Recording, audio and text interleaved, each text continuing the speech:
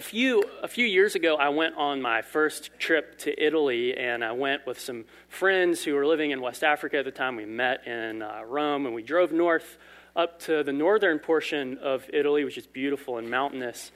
And one of the things that I noticed, again, it was my first time, was all of the vineyards. You know, they were just huge, beautiful.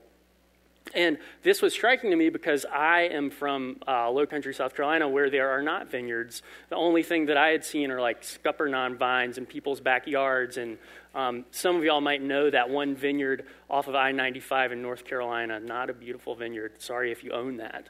You have some work to do.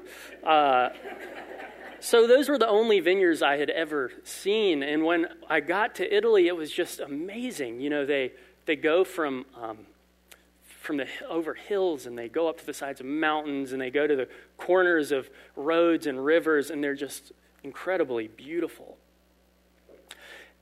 And this is the image that Scripture gives us today in our readings. It's the image of what the kingdom of God actually looks like. It's an enormous vineyard where God himself tends it, and he grows it, and he keeps it. And he makes his people to expand across the mountains and the valleys in order that they would bless the world with shade and with wine. That's the image. We see it all over Scripture. And it's such a profound image because I think it reveals so truthfully and beautifully his purpose for us, for his vineyard, that we would expand, grow, and that we would bless the world. The character of our preparation for the coming of Jesus in this Advent season should look like a vineyard. And I think what a profound image. What a profound image.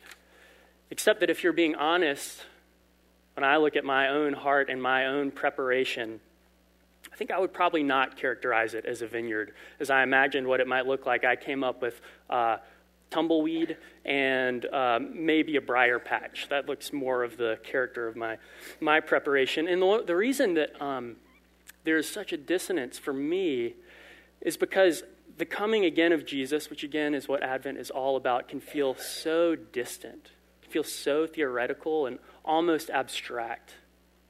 So the question that this comparison begs is, how do we actually sustain an active or a living hope as we look to the coming again of Christ? How do we sustain our hope as we labor in this vineyard that we've been given, the church? And our psalm today actually reveals three important ways that we can do this. We move in sequential measure. If we can put it up there, actually it might be good to, I realize that we're working with a different translation, but it doesn't matter actually. They're all working from the same text. So the first way that this Psalm 80, shows us how to live into Advent hope is by committing ourselves to honesty. Psalm 80 is this prayer of restoration. It's a psalm about a period in Israel's history where they were falling apart. And the section at the beginning where it mentions Ephraim and Benjamin and Manasseh, those are northern tribes of Israel. So it tips us off to the context. Israel is being punished for their sins. They're falling apart, and the northern kingdom is being exiled by Assyria. And so the writer of this psalm recognizes what's going on, and he does something profound. He's absolutely honest about their condition. He realizes this isn't a problem with just the northern kingdom, it's a problem for all of us. He writes, "You've fed us with the bread of tears. You make us an object of contention for our neighbors. Our enemies laugh at us." You see, he recognizes that their terrible condition is their own problem. And for me, I think in this Advent season, a few days away from Christmas actually, less than 48 hours maybe, close, my math isn't good, you can figure it out. It can be so much easier, again, this is me, maybe it's you, to just glide through the holidays with this kind of nostalgic blanket wrapped around me to ward off any of the real problems that the season might bring. I can effectively sort of resist any of the real issues at hand by engaging in memories and sentiments that are whitewashed with hindsight and just push all that is real away. But this is exactly what the psalmist does not do. He brings his problems to God. And of course, most of us know that this strategy actually doesn't work that well. In the first place, we have these moments of quiet, or we have moments where we're with friends or family that are difficult or challenging. Maybe we experience legitimate losses during this season, and the season conjures up and reminds us of those losses. And the nostalgia sort of breaks, doesn't it? Sort of falls apart. It can't really lift up or carry us through the real problems. Nostalgia will not work. And that's why the psalmist and the Psalms really in general, they show us to be honest with God. And so if you in this Advent season feel like things are not quite right, or maybe you're distrustful in nostalgia, that's exactly where you should be. That's where you should be in the Advent season, because you see, that's the first antidote to a lethargic hope in Christ coming again. Honesty. It's the real soil of hope. Honesty before God. But that's not all that this psalm teaches us about how to hope. There's more. It's not just about this honesty that revives us. It's also about looking back. The second way that the psalmist shows us how to restore our hope in Advent is by looking back. You see in verses 8 to 11, he writes, "You brought a vine out of Egypt. You drove out the nations and planted it. You cleared the ground for it. It took deep root and filled the land. The mountains were covered with its shade, the mighty cedars with its branches. It sent out its branches to the sea and its shoots to the river." See, this beautiful description of a vineyard is a looking back to the story that Israel has with its God.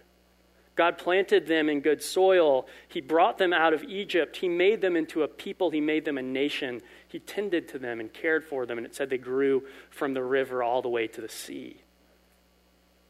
So not only does this psalmist remind us of what God's true vision for our lives really is, but he points to the integrity of God's own work. He points to the integrity of God's work. He says, look what you did. You brought us out of Egypt. You made us a people. You gave us a land and planted us here. You made us into your vineyard. Why would you abandon us? And likewise for us as Christians, in this almost symmetrical way, our hope, the Christian hope, is a looking back. It's a looking back to an objective act of God, as objective as God bringing his people out of Egypt. That act for us is the death and resurrection of his Son. That is our exodus. And the more that we turn and look back to it, the more we can galvanize our hope in a real future with our King. You see, that's how the story of Jesus goes. It's just when the vineyard seemed run over. It's when the family tree sort of is done. It's when Jesus establishes his own line and promises that he will bring his people out, just as he did in Exodus. See, so the Advent hope isn't about this frantic preparation for an imagined future, but it's actually a living forth from the victory of what Christ has already promised. It's hope in something objective.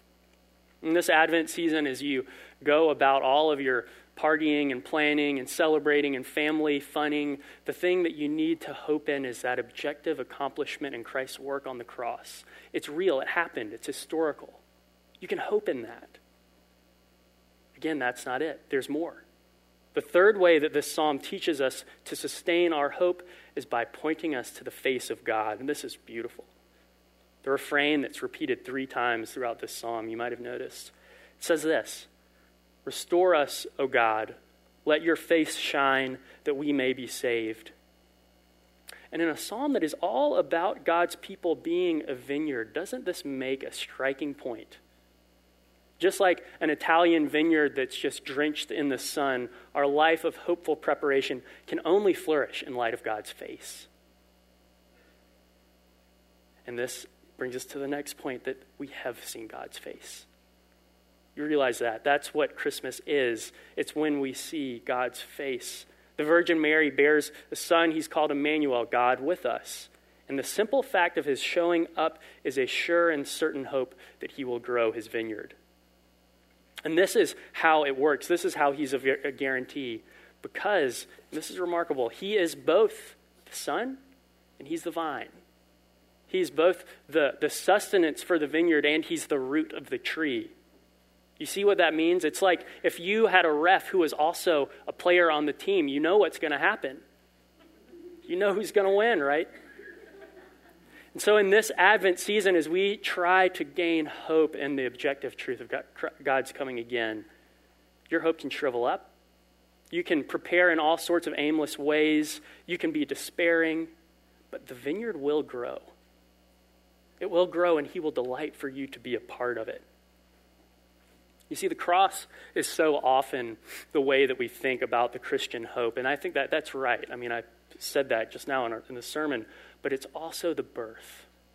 It's also the birth of Jesus, the coming of the one who can rebuild humans from the inside out, who can also be the vine itself.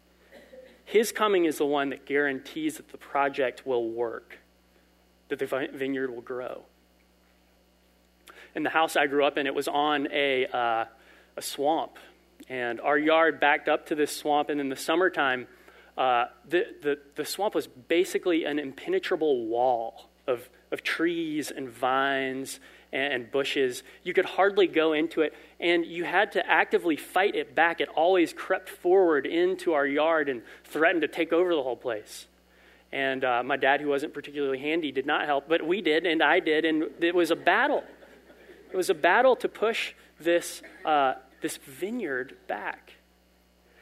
And that's the point. The vineyard that this psalm describes, it's not a vineyard off of I-95. It's not a Scuppernong vine in someone's backyard. It's a vineyard with the beauty of an Italian vineyard sprawling across a landscape. And it's a vineyard with the power of a tropical shrub. It won't be stopped. It won't be stopped.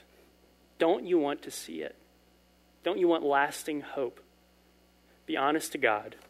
Look back at what Jesus has done and bask in the glory of God's face. In the name of the Father, and the Son, and the Holy Spirit. Amen.